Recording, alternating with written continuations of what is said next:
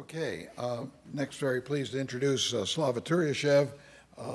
Began working with Slava on the Pioneer anomaly. He's an expert in the use of spacecraft tracking data to do gravitational theory testing, which is actually my thesis area a long time ago as well. So I was very pleased to be able to work with him when I was at the Planetary Society on the Pioneer anomaly question. Slava has a PhD in astrophysics. He's an expert in relativistic cosmology, in measurements of related to gravitational theory testing, and in other objects that we might measure in the outer solar system. And in particular, he's going to bring in expertise in the solar gravity lens focus and the possible use of it as both a place to go to and a place to use for observations beyond the solar system. Slava. Hello, thank you very much for a nice introduction. Do you hear me well? This on. This is a very interesting topic, speaking about the solar gravitational lens. So it is, in a way, it is a bit controversial. But on the other hand, it is based on real science, because general relativity predicts that the solar lens exists. And so in this talk, I will cover tests of general relativity in the solar system very briefly, just to justify that general relativity is the theory that we can use and really develop applied general relativistic topics.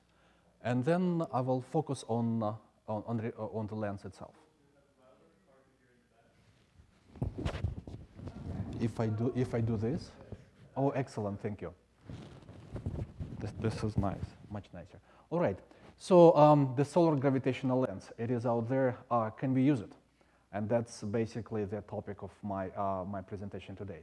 So first of all, let's go back a little bit in history. Almost 150 years ago, general relativity did not exist at that time, but there was an interesting anomaly in the orbit of Mercury. Of course, there were two possible solutions to that. It was Urbain de Leverrier, at that time director of the Paris Observatory. He actually thought about, he came up with two ways of explaining two anomalies in the solar system in the same year. First anomaly was the orbit of Mercury, and essentially orbit of Uranus. In 1945, search for planet X, there was anomaly in the orbit of Uranus. That's how planet Neptune was discovered. But the problem with Mercury perihelion precession was not accounted within the Newtonian gravitation theory of gravity.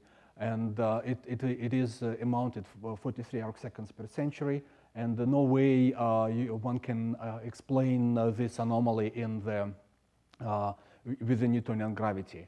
Before publishing his paper on general relativity in 1915, Einstein actually computed that number, and he came up with the number.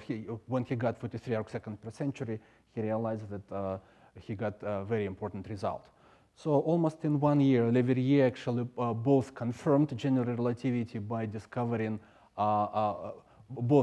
confirmed the Newtonian gravity by discovering planet Neptune, and also put doubt on the Newtonian gravity by actually by working on the anomaly of motion of Mercury. What was interesting, in 1913, almost 100 years ago, Einstein wrote to Hale, and in his letter, he was asking whether or not effect of gravitational deflection of light must be actually may be measured without eclipse. And Hale wrote in a letter to Einstein saying that no, indeed, one would need eclipse to verify deflection of light by gravitational field. And as you see here, this letter dated 14th of October 1913, Einstein still used Newtonian arguments, and he was actually looking for to verify that light will be deflected by 0.87 arc seconds on the limb of the sun. And essentially, that was the first,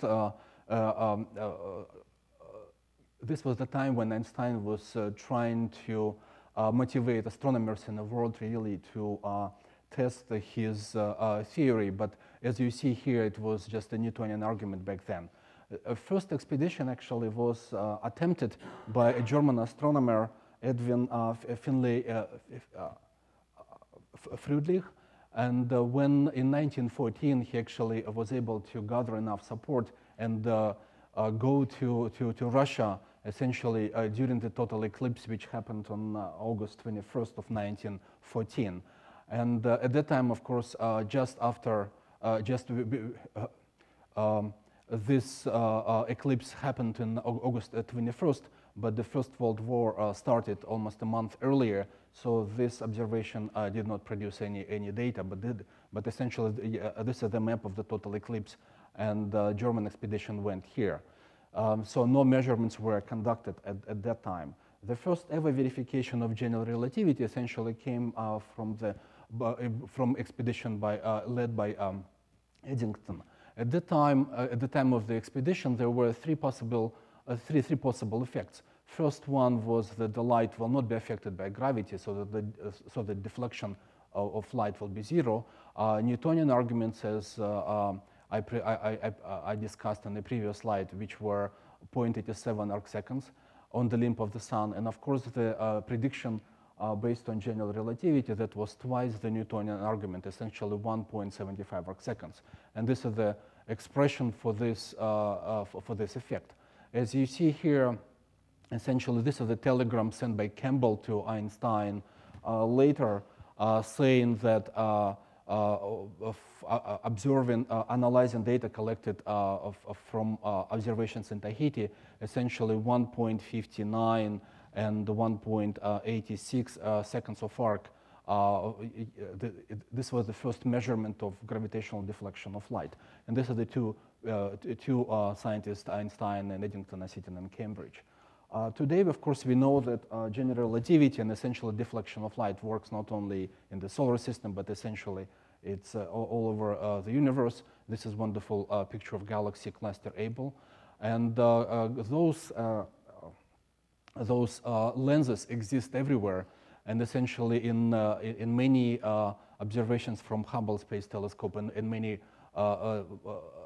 routinely taken observations now, we see those lensed objects, those four objects, four stars, and essentially this is the gallery of gravitational lenses. Those lenses do exist in the universe, and so the question is really, can we use them in our daily lives now? So can we build a telescope?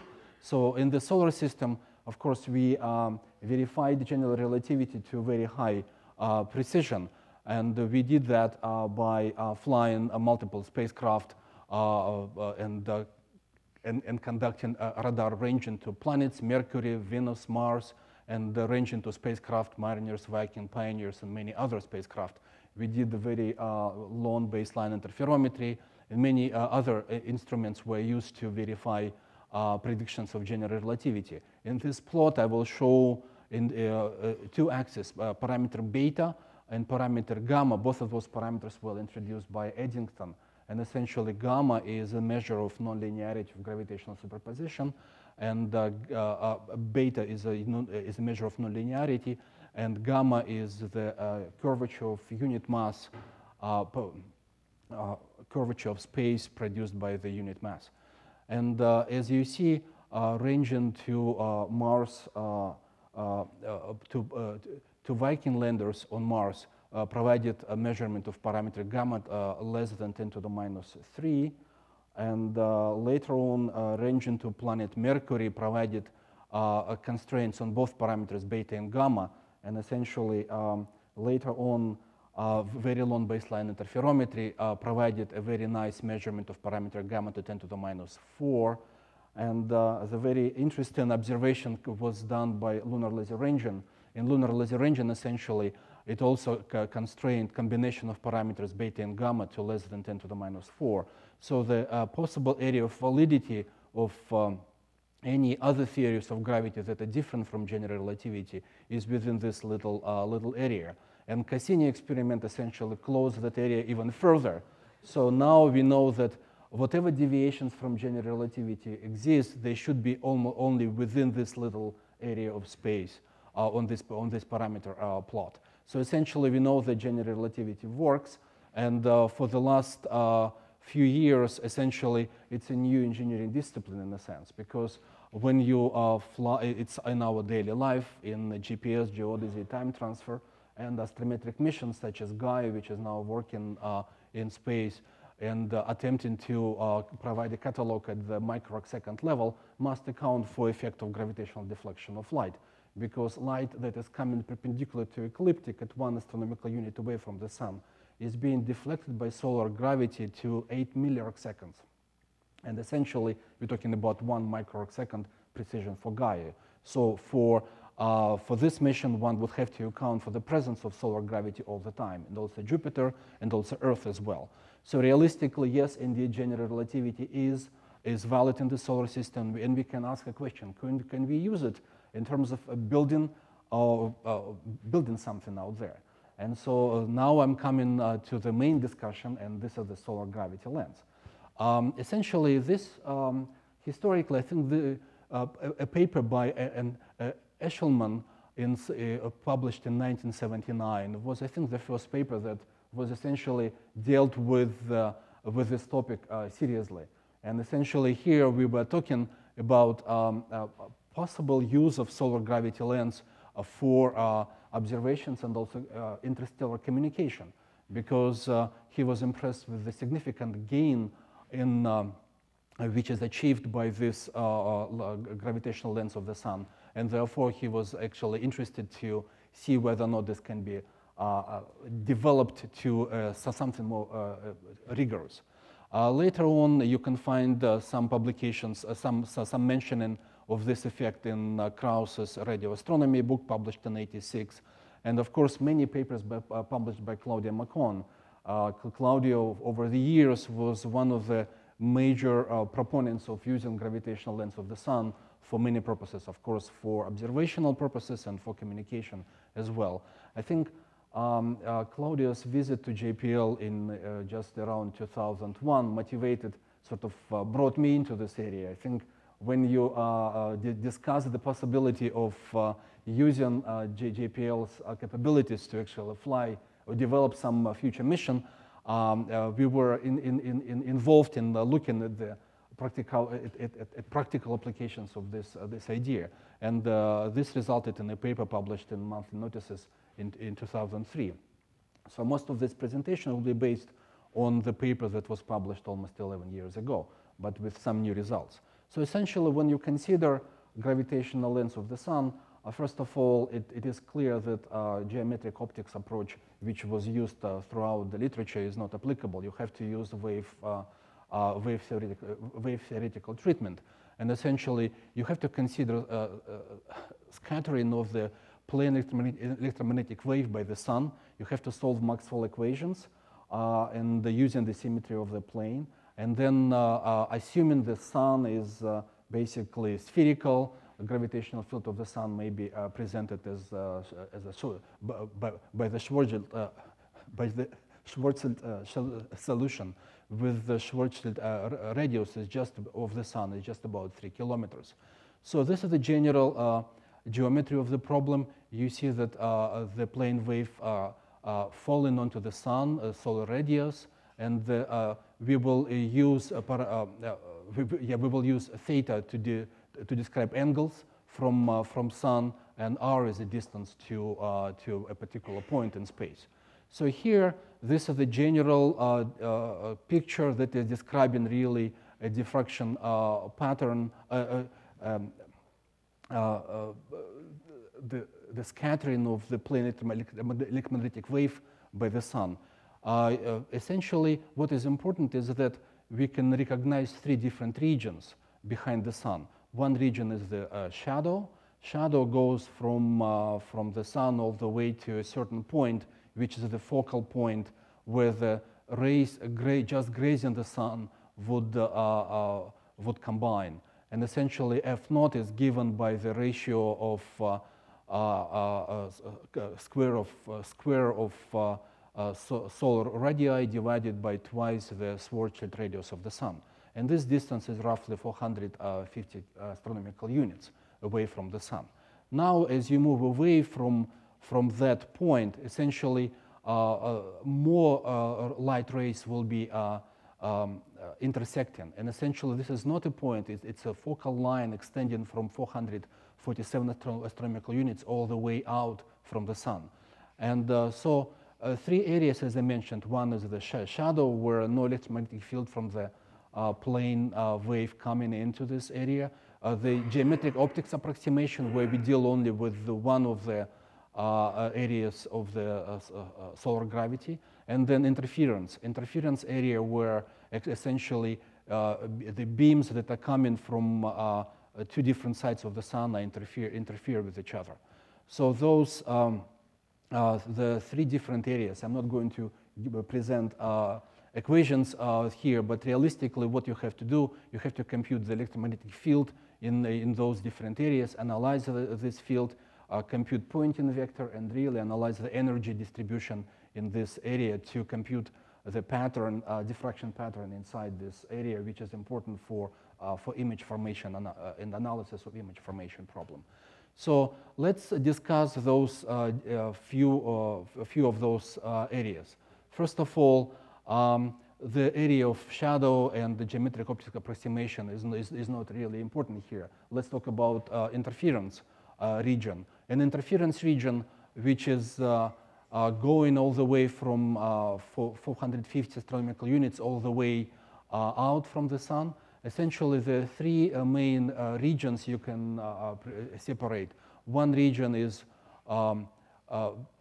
where rho is the distance from the optical axis in the image plane. So where rho is much larger than the impact parameter, this is the area where you have double images of equal brightness. This area and this one. There is another area of interesting area where rho is the distance again from the optical axis to in the image plane is just about equal to impact parameter.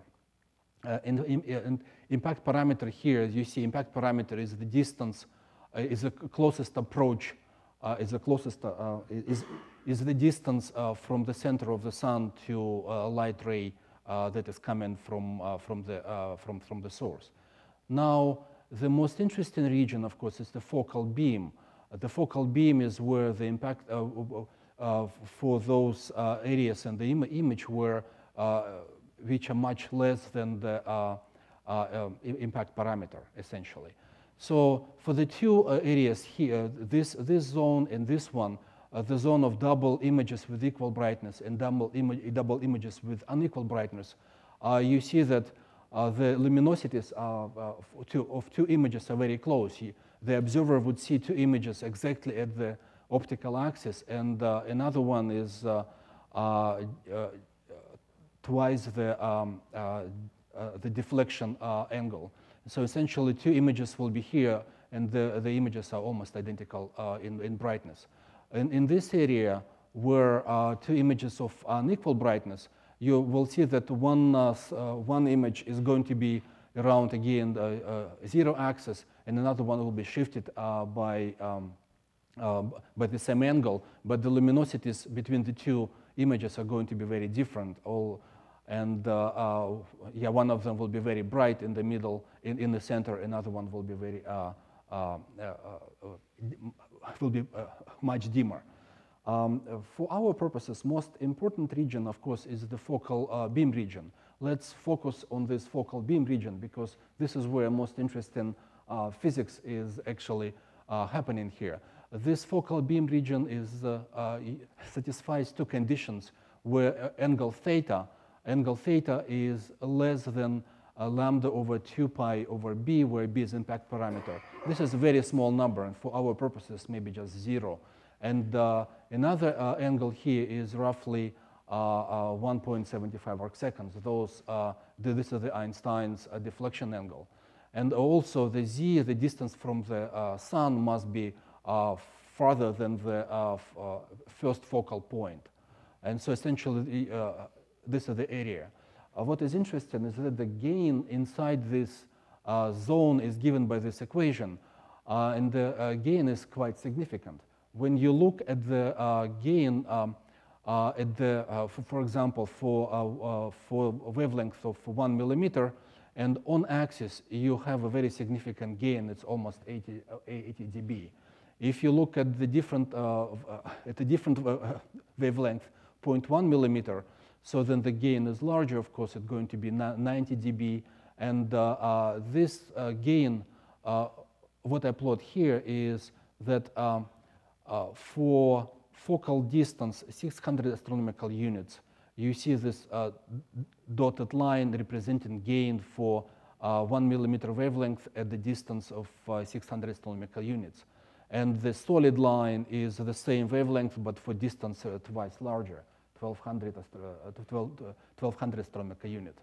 If you move to a different wavelength, so the physics is the same, the pattern is the same, but the gain is much larger. Basically, it's 10 times larger. So a similar picture exists, of course, for every other wavelength. If you deal with optical radiation at 1 micron, of course, it will be even higher. The gain will be very large. So on optical axis, gain reaches its maximum value, which is given by this expression, and essentially it oscillates quite rapidly, as you see, and oscillating it quite rapidly. So basically, moving only very little from the optical axis, it reduces by a few orders of magnitude, and then it reaches its nominal value of just 1 at the distances on image plane much farther than the impact parameter. So essentially, this is as expected, that the gravitational lens is very sensitive to tangential motion of in the image plane. So it's very, very important to utilize that. If one wants to utilize that lens, one needs to inject an instrument exactly on the optical axis so that to benefit from the gain. But it is very difficult. Let's talk about how difficult it is. So essentially, these are the general characteristics of why this object is very interesting, primarily because of the gain. It's a very significant gain here. Moving on, important properties of that lens is, of course, high angular resolution. If we define angular resolution as a ratio of the distance in the focal plane where gain is reduced by 10 dB to the focal distance at that point. And essentially, this epsilon is going to be very small. So essentially, for rays just grazing the sun at 1 millimeter, this resolution is going to be 30 nanorc seconds. And the distance at which it's realized, it's very little. It's only 12 meters. So essentially, we're talking about motion within the image plane, extremely sensitive. So it's not kilometers, it's rather very, very small. So of course, because of the significant gain, there is a major brightness increase once you get into this area of pencil-like beam. And essentially, for wavelength that we can use to observe objects using the sun, it's radio waves, visible light, and possibly even gamma rays. So the lens, the brightness are amplified by the same very significant feature. So essentially, the very narrow pencil beam is really the plane wave is focused into a very narrow beam of extreme intensity with a radius of only roughly 100 kilometers. And rapid spatial oscillations within this beam and the spatial oscillations with roughly at 1 millimeter, it's roughly within 60 meters. So essentially, this is the scale of the oscillations. Also, angular distribution of intensity is given by this expression, and of course, significantly, the image is significantly magnified on optical axis. If you are interested to observe with this, if you will be put in a telescope with aperture roughly 2 R0 at the region of interference, and so that the lens essentially is which this instrument will look at. It's only very narrow annulus, and this annulus is given, the thickness of this annulus is only pretty much R0/2. So imagine putting a 1 meter telescope out there, so that the thickness of that annulus is only 50 centimeters. And so that defines a very significant area, essentially, nevertheless. The area of that lens is essentially will be proportional to solar radius times that thickness of that of radius of the telescope. And for example, for 1 meter telescope, the total collecting area of solar lens is very significant. It's 10 to the 9th meter squared, which is equivalent to an aperture of 37 kilometers. So that's just to compare the numbers. Again, this is very significant, but it's very difficult to get there. So the distance between, this is a telescope which works with two beams with impact parameter B and B prime. And essentially, the distance, if we move that telescope away, so it needs only to be moved only 50, almost 60 kilometers, so that it will start observing very different impact parameter, which is separated by R0/2. So essentially, if we are talking about high velocity in the focal plane, if you're talking about 100 kilometers per second, that means that the image, if we capture, is going to be extremely difficult to capture, because the image will move away from the aperture almost half within a few seconds. So essentially, let me go a little bit faster here, a few more seconds. Essentially, so the more critical is, of course, the plasma, because we know that plasma contributes very strongly here. And with plasma, when we account for solar plasma, we understand that the deflection angle will essentially depend on the density of electrons in the solar corona. If we use a classic model for electron density around the sun, which we use for Cassini data analysis, essentially the angle of deflection will be proportional to the inversely proportional to the square of the frequency of the radio wave, and with critical frequency roughly at 7 megahertz. So what it does, the plasma essentially provides beam defocusing and divergence, and so that actually moves the focal point away from the sun. And as you see, if you observe at higher frequencies, starting, let's say, from 170 gigahertz, for impact parameter, let's say 1.3 solar radii, you need to go very far away from the sun, roughly 800 astronomical units. If you observe at the higher frequencies, all the way to a terahertz frequency, so at terahertz frequencies, you don't really have to go away from the solar focus. So if you observe at optical frequencies, plasma is pretty much is not an issue. And so I guess my time is up. So what is interesting is that, of course, I'd like to conclude by saying that, yes, this object exists, and it's very interesting, it's very attractive in terms of the gain, but extremely difficult to achieve the operational performance needed to use it for any astronomical benefit. However, there is another lens in the solar system, which is for particles that actually go through the sun, like neutrinos, because as you know, that the major part of the solar mass in its core, and essentially neutrinos are going to be deflected by the sun going through the sun, and the deflection and the focal point is essentially around 25 astronomical units, which is very close. So the challenge is really to build the detector, and also problems with the source, because we don't know, we don't have enough statistics on neutrinos that are coming from outside the solar system. And so once we will identify a possible source of it, there is a possibility of flying something beyond to the area where Mike just showed, where plenty of objects we can just park and see it, and there will be significant increase in neutrino flux.